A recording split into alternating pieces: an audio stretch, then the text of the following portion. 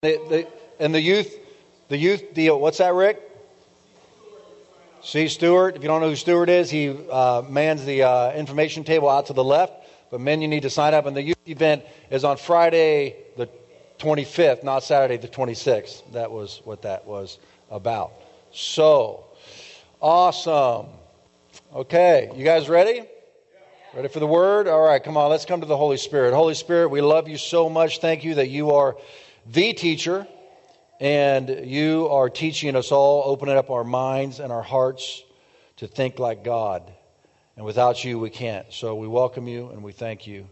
We ask that you cause this identity revelation to go deep inside of all of us so we don't live weirdly, but confidently and boldly, because we know who we are and who you are.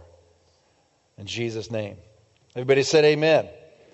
Knowing who you are empowers you to do what you've been called to do by God. You know, we ask people, when you greet them, you say, one of the first things you say, as Mark mentioned a couple weeks ago, when you meet somebody at a party or something, or out here in the lobby, what's one of the first things you ask them? What do you do? Yeah. And that's not a bad question, because what you do reveals a lot about who you are. What do you like doing? What are you good at? What do you enjoy doing? This is what's called shape. You see this up on the overhead. The shape is your spiritual gifts, the S. What are your spiritual gifts? Your H is your heart. What is your heart? What do you love to do? The A is your abilities. What are you good at? P is your personality. Like, we're not going to put the grumpy people out front as the greeters to our church. Right? The grumpy people are the problem solver, because they're always thinking about how things could be done better. When I see somebody that's kind of critical, I think, oh, you might be a leader, or you just might be a mean person. I don't know, but we're going to find out. If you're a leader and you're frustrated, that's great. We'll give you something to do so you can fix things and make them better. But you're certainly not going to be a greeter. And your experience shapes you for who you are and how God's made you to be. So you look at certain things and you know what they're made for. I mean, what if Ava sat up here and said, you know what, I'm going to sing into this water bottle today when I'm leading worship? That's just dumb, isn't it? Because the water bottle's not made to be a microphone. Everything is shaped and made for a unique purpose. You have been made and shaped by God for a unique purpose. And it's so frustrating when I see people, like let's say in the music industry, when I see people who you know have been anointed and called by God to be worship leaders in the kingdom of God, but they get disconnected from God, or they run from their calling, or they get lured into the world system. I used to watch shows with the kids and these young singers on television, and these child stars, and I say, they say, oh, Dad, I said, just watch this one right here. She's going to end up, when she becomes 16, 17 years old, she's going to get lured into the pipeline, into the world system. And sure enough, Hannah Montana, Miley Cyrus, and her dad says the worst thing that ever happened in their life was her becoming a child star. I mean, he's a solid Christian guy, and she was raised. But you get sucked into that world, and you have to continually compromise more and more and more until you lose yourself. And I can't imagine how many tears he's cried. But I think about the calling in the kingdom of God. The most important thing in the earth is the bride of Christ, the church of the Lord Jesus Christ. And Jesus has anointed every single believer with the Holy Spirit's supernatural giftings for a purpose. You're a member of an army. You're a member of a family. That's why every local church is like an outpost of the kingdom of God. This is our battalion. We're on the battlefield, and everybody is necessary. And so you need to find out what your shape is so you can plug in. So today, on the backdrop of that, I want to talk to you about the relationship between your identity, knowing who you are in God, and how this produces security. And through that security, you are uberly successful. But if you're insecure, you don't know who you are, and you're like, you're getting all weird and getting your identity from other places and other faces and the wrong places, the wrong faces, and you're trying this and you're being pushed out of measure, your chances of being uber successful are very low. Or you're going to climb up the ladder and find out it was leaning against the wrong wall. That's why Satan comes to Jesus, and one of the temptations was, if you be the Son of God. Everybody say, if. Yeah, see that? The enemy comes to Jesus, and his temptation is, if you are who you think you are, and then he tries to get him to do a magic trick to prove that you're truly the Son of God. Turn this rock into bread. And he hit him at his weakest point because he hadn't eaten in 40 days. And Jesus said, no, you don't live by bread alone, but by every word proceeding from the mouth of God. Jesus' identity and security and success was firmly and 100% rooted in God. That's why he was so successful in the earth. So I want us to learn from him today, because there are many different pathways into success, but there are also many different definitions of success. And we do not want to have the wrong definition of success, and that's my big message for you today, is making sure that your definition of success is Jesus' definition of success. So once you see him face to face, you don't say, oh, shucks. My ladder was leaning up against the wrong wall. I climbed all the way to the top of it, and it was against the wrong wall. So, John chapter 13, this is, I think, the most profound passage in the Bible on this topic that we're in right now in this identity series. John chapter 13, verse 1. We're going to read down through this chapter here. Now, before the feast of the Passover, when Jesus knew that his hour had come. Now, for Jesus to know that his hour had come, he must have known what he was called to do and how much time he had to accomplish it. Does that make sense to you? Jesus knew his hour had come, that his race was coming to an end, that what God had called him to come to the earth to do was almost done. So he knew. He was not vague about God's will for his life or the timeline of what God had called him to do. Neither do you have to be vague. This is one of the things that one of my biggest pet peeves in Christendom as a pastor is how many believers don't know what God's will is for their life. That may be you today. You do not need to be vague. What if a boss tells you to do your job, but does not tell you what your job is? That would make no sense. And if you get promotions based on how well you do your job, but you don't know, that's the number one thing that a boss must do, is give a very clear job description to the employees. Make sure I do that with the people on my team. I want them to know exactly what it is I have asked them to step up to do, give them very clear parameters, and then I get behind them to resource them so that they are successful. What if I told my children, hey, if you want to be paid for your chores, you better do them. But Dad, you haven't told us what chore I have. Hey, figure it out. That just is a complete disconnect. But that's the way many believers live. What is God's will for my life? You don't have to be vague. Look what Ephesians 5:17 says. And we're going to answer this, by the way, today. Therefore, do not be unwise. Say this out loud with me. But understand what the will of the Lord is. Clearly, God has not called us to do something that he's going to be vague about. And let's keep reading here. We'll define that as we go in a few minutes. Jesus knew his hour had come and that he should depart from this world to the Father. This understanding that Jesus had, that this world is not all there is. In fact, that he knew that this world was a very, very temporary place. But that there is also another place that his Father lives. That eternal perspective is probably the most important perspective I've ever had in my personal walk with the Lord, is what I call the eternal perspective. it uproots you from living just for this life, and you literally begin to live for seeing him face to face. Living for the other side. That's how Jesus had such peace, such confidence that we're going to see in this passage. This understanding is the most important perspective you can have as you walk through this life for many reasons. But one is the fact that you know the other side is the most important. Look what Peter says in 1 Peter 2:11.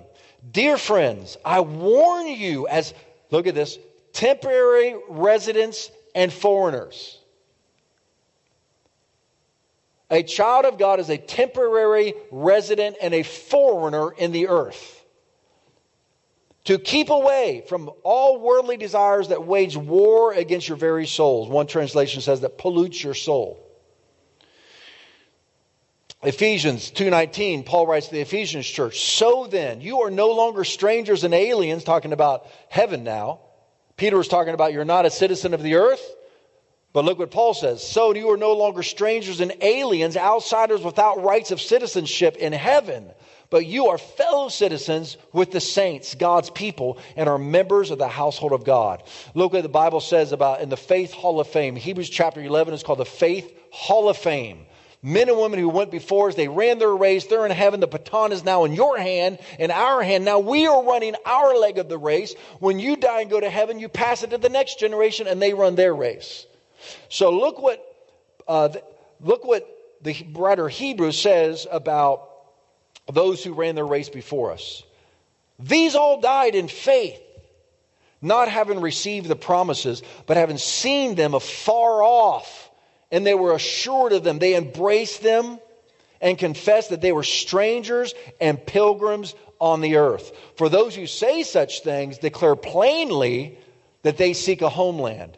And truly, if they had opportunity to return, and truly, if they had called to mind that country from which they had come out of, which was Egypt, they would have had an opportunity to return. But now they desire a better, that is a heavenly country. Therefore, God is not ashamed to be called their God, for he has prepared a city for them. He's prepared a city for you too. You're going to be there one day. That's the city you and I are to be living for. It also says about Moses in the Faith Hall of Fame, by faith Moses, who by the way was going to be the next most powerful ruler in the world. Just let that sink in for a minute. You're the heir to the throne of the most powerful country on earth. It's yours. But Moses found out his true identity. And how that empowered him to have a complete change of trajectory. Amazing. By faith, Moses, when he became of age, refused to be called the son of Pharaoh's daughter, the son of the king. Choosing, everybody say choosing. Say choosing.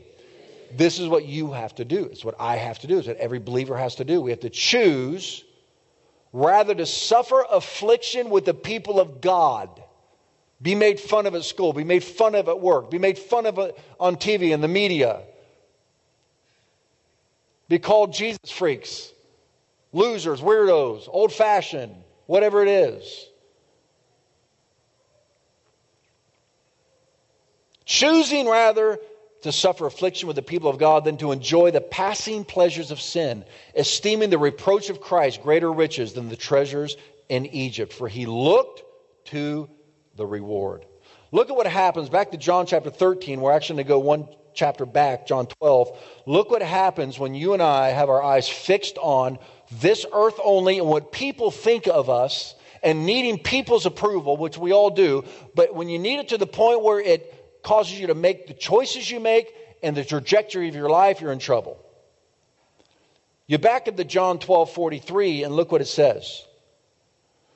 For they, those people at that time, the Pharisees, loved the praise of men more than the praise of God. They could have had their destiny following Jesus and being part of his kingdom. But they loved the praise of people more than the praise of God, so they missed their destiny. They missed Jesus. They missed God. These leaders of the religious world missed God because they cared more about the opinions of people than the opinion of God. Oh, turn to your neighbor and say, oh, I'm going to pray for you. Go ahead. Just tell him, say, I'm going to pray for you. He's talking to you. I know it. The Bible says that they came to make Jesus king. Profound passage. It says, but he did not submit himself to them because he knew what was in man. What does that mean? He knew that one day they're shouting, Hosanna, Hosanna. A few days later, crucify him, crucify him. Jesus knew that people's opinions of you are going to change. They're fickle, up and down. One day you're the Jesus Jr., the next day you're the spawn of Satan. I mean, it just flips like that. Jesus would not submit himself to the opinion of man, but only the opinion of God. So, let's keep reading. He knew he was going to depart from this world to the Father, and having loved his own were in the world, he loved them to the end. We'll look at that in a second. Supper being ended, the devil having already put into the heart of Judas Iscariot, Simon's son, to betray Jesus.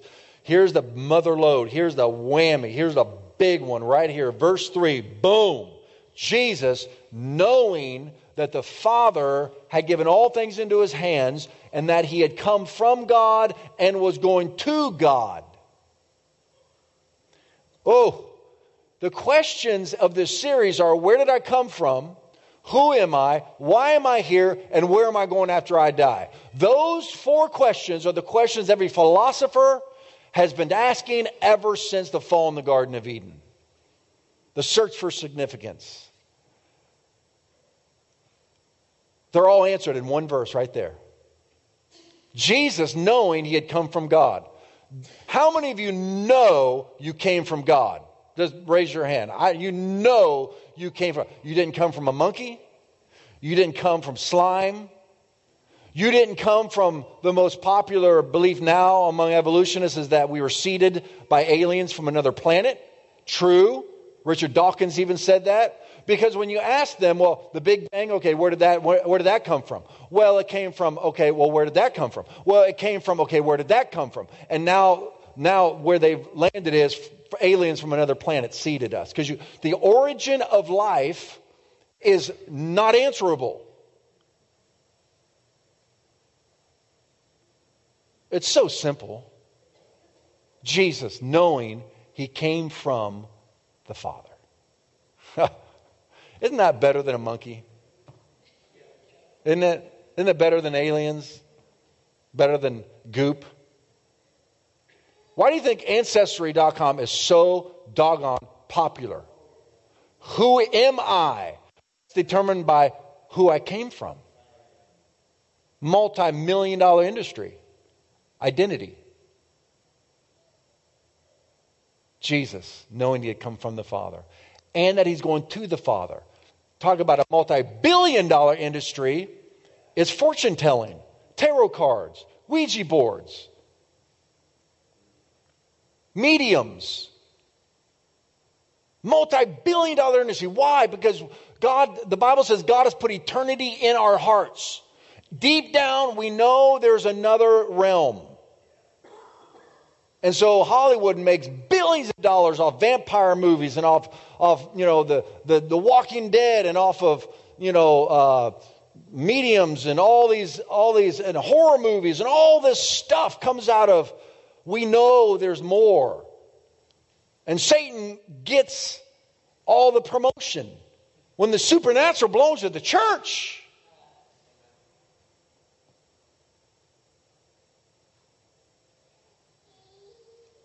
Jesus knew when he died, he was going to the Father. Do you know you're going to God when you die? Do you know where you will go?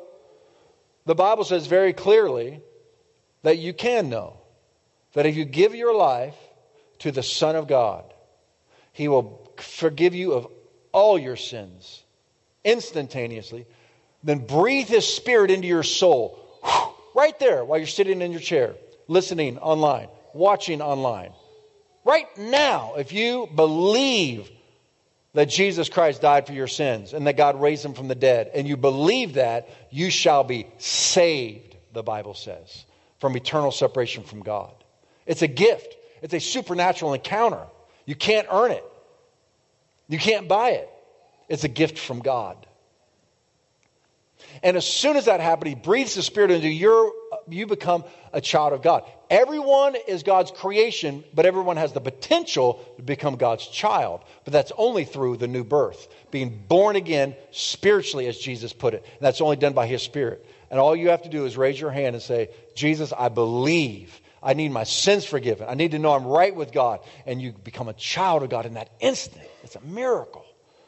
I'll give an opportunity for those of you to do it today who are here, right at the end of the service. But because Jesus, remember I told you I was telling you about identity, security, success? We talked about identity. Jesus knew he came from the Father, going to the Father. Because he had his identity so grounded and founded in God, he was able to do this next verse. Verse 4, rose from supper, laid aside his garments, took a towel, and girded himself.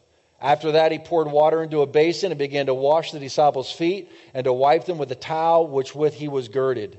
We're going to keep reading. Then he came to Simon Peter, and Peter said to him, Lord, are you washing my feet? And Jesus answered and said to him, what I'm doing you do not understand now, but you will know after this. Peter said to him, you shall never wash my feet. Jesus said, if I do not wash you, you have no part with me. Now, what's he talking about here?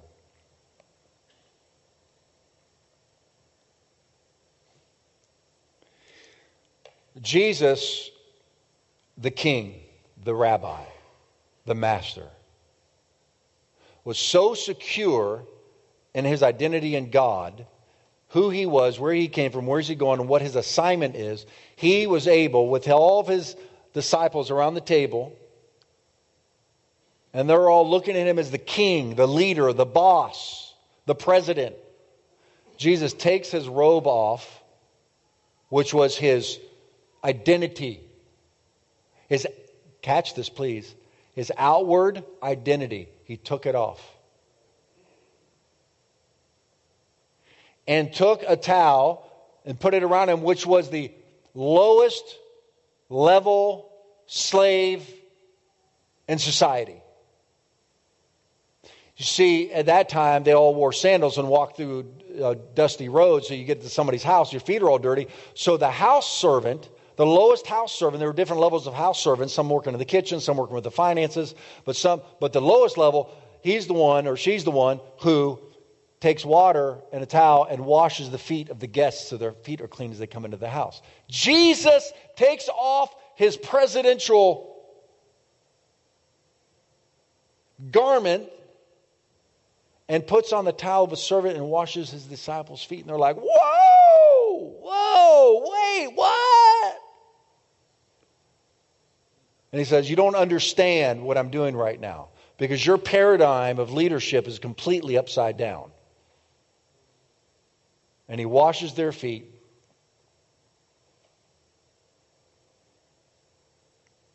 And he goes on to say this.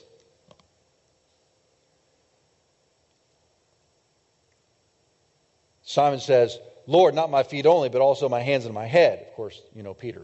Verse 10, Jesus said to him, he who is bathed needs only to wash his feet, but is completely clean. And you are clean, but not all of you. In other words, walking with Jesus cleanses you. But you're a little dirty as you go through your life, and you just need a confession and a little washing of the Holy Spirit. You just stay clean on a daily basis. For he knew who would betray him, therefore he said, you're not all clean. So when he had washed their feet and taken their garments and sat down again, he said to them, do you know what I've done to you? You call me teacher and Lord, and you say, well, for so I am. If I then, your Lord and teacher, have washed your feet, you also ought to wash one another's feet. For I have given you an example that you should do as I have done to you. Most assuredly I say to you, a servant is not greater than his master, nor is he who is sent greater than he who sent him. If you know these things, blessed are you if you do them. Now let's go to the book of Matthew chapter 20.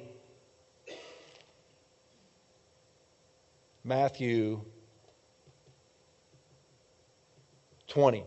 Go to Matthew 20 with me real quick. And I want you to see Jesus taught this again in a different context. We have to remember this is Jesus, the master of all, the leader, the most powerful, the most famous, the most authority, serving. Matthew chapter 20. And in this context, James and John, two of Jesus' disciples, their mom tries to use her influence with Jesus to get her two sons to be able to sit at Jesus' right hand and left hand in his political regime. And Jesus says, you're clueless. You have no idea what's going on here. And then he goes on to say this in verse 25. Jesus called to them to himself and said, you know that the rulers of the Gentiles lord it over them, and those who are exercise great authority over them. Yet it shall not be so among you. You know what? I did a different translation. I'm sorry. I'm going to read this out of the translation of my notes. Jesus, knowing their thoughts, called them to his side and said, kings and those with great authority in this world rule oppressively over their subjects, like tyrants. But this is not your calling. You will lead by a completely different model. The greatest one among you will live as the one who is called to serve others. Because the greatest honor and authority is reserved for the one with the heart of a servant. For even the Son of Man did not come expecting to be served by everyone, but to serve everyone and to give his life in exchange for the salvation of many. In the kingdom of God, serving and success are the same thing. Boy, do I want you to grab a hold of that. Boy, do I want you to grab a hold of that. If you want to be successful in God's eyes, you need to serve those around you. Serving and sacrificing for others is the definition of success. But you can't do it if you live insecure. Because of our insecurities, we need to prop ourselves up, be the most popular, have the best social media presence, accomplish the most goals, win the most trophies, and make sure everybody sees them.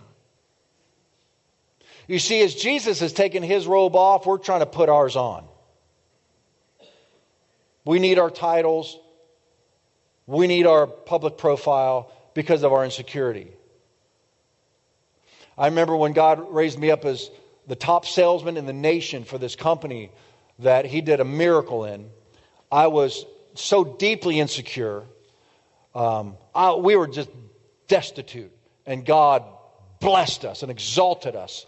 And so I was just this guy who could, well, actually I couldn't sell anything because we weren't prospering. But God did this work and promoted us, and we were on a global stage, and I was the top salesman in the nation, but I was insecure. God exalted me, but it wasn't based on my skill set. It was based on his grace. And then I managed 3 stores here in San Diego with a bunch of employees, and the 3 leaders that were right under me all had degrees in management and business. I was a music major. They knew that I didn't know what the heck I was doing. And I was so insecure that one of my managers came to me once, and she, the turnover was just, I was losing employees left and right because I was so insecure. I didn't know what I was doing. I didn't know how to motivate, didn't know how to lead. And I went to my brother, and he was the owner of the business, and we were partners, but he was the primary owner. And I said to him, you know what I need, Brad? Boy, sometimes your insecurities just are out there for everybody to see, aren't they? I said, I want you to put my Salesman of the Year trophies up on the shelf in the store so everybody can see them. Because in my mind, if they saw my trophies, then they would respect me and obey me. And my brother just kind of did this. And he said, I know what you're reaching for, John, but that's just not the way to get it. And then he said this to me. you act like a drowning man, but you're not drowning. That's what insecurity feels like on the inside. You're afraid. You're afraid people are going to abandon you. You're afraid people are going to reject you. You're afraid of people's criticism, people's opinion. The Bible says the fear of man is a snare. But they that trust in the Lord will be set on high. And through a process of the Lord, well, really what the process was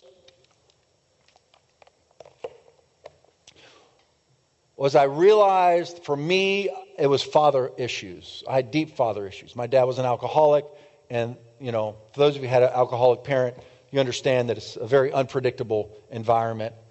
And they're there, they're not there. When they are there, they're abusive, or they're somewhere else. When you're driving in the car, they're somewhere, they're not with you. And when you give yourself to an addiction, when you were addicted to it is when you stop growing emotionally. And so when you get off of that drug, as an adult, you actually are still operating as at whatever age you got addicted, it stunted your emotional growth. You didn't develop the character, the tenacity, the inward ability to face trials in life with grit and determination on the inside, and with God, humility, dependency on God, and being able to walk with the Father, knowing who you are. It's all substituted by drugs, or some kind of substitution to relationship with the Father, being filled with the Holy Spirit, and developing the character that James says, count it all joy when you run into. But you can be healed. You can be delivered. You can be made brand new. For those of you in here right now who are struggling with that, God will restore to you the years that the cankerworm has eaten, the Bible promises. And in fact, where sin abounds, grace much more abounds. God's strength will be made perfect in your weakness. You'll be better than you were if you will just come to God and fall on your knees, fall on your face before Him and say, oh God, I need your help. Man, He'll start restoring you and do something so beautiful. The Bible says He takes your ashes and turns them into something beautiful. Gives beauty for ashes. So I went to God and I said, I need to know your love. And it was pursuing a revelation of the love of the Father for me. I pursued it. I had to fight for it because of all the brokenness on the inside. And when I broke through, I remember having a watershed moment where I knew that the Father loved me so much. I was then able to initiate a relationship with my dad. One year I didn't get him a Christmas present, and he acted like it didn't bother him or that he didn't even notice, but I know it did. And I asked him if I could spend the day after Christmas with him. And so I went to his house. I said, Dad, I did get you a Christmas present. And he said, oh, well, whatever. And I said, it's me. He said, what? I said, yeah, it's time we had a relationship. I was about 24, 25. He said, well, it's going to take a lot of work. I said, I know. Give me the keys to the car. He just bought a brand new Mercedes. He was a very, very wealthy man. I said, let me have the keys to the car. Because we had to go to the mall. And he said, what? And I said, I'm going to drive the Mercedes, man. It's a nice ride. Come on. And he goes, oh, be careful. Okay. And so he gets in the car. We're driving to the mall. And I said, why did you and Mom get divorced? What happened there? You see, when you find your identity in God, it's not like, oh, that person's well balanced. They have a chip on both shoulders, right? The chips go, I don't need anybody. You need people more than anybody else. You're proving it by the way you're saying that. You see, when you get healed and you find your identity in God, this peace, this confidence, this security comes in, and you can start having you can be more assertive in your relationships. And so,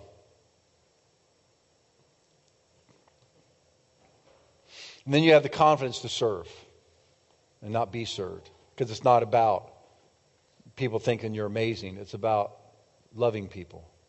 Loving God, loving yourself, and loving others. That's what life becomes all about.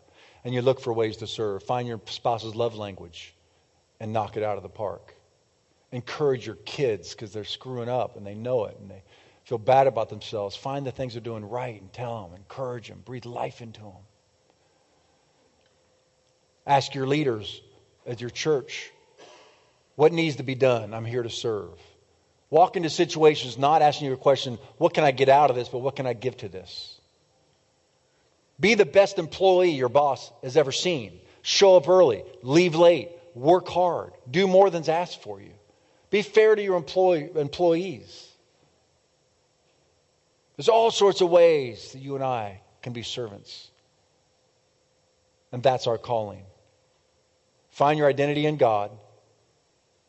That's where you'll find your security. And then you'll be able to take off your title and just begin to serve people. And that will gain you rewards in heaven. Let's pray.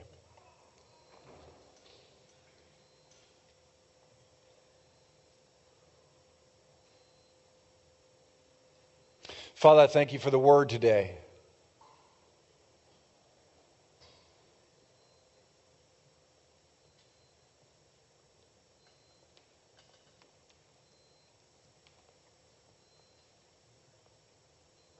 In Jesus' name, that's all I've got. Amen.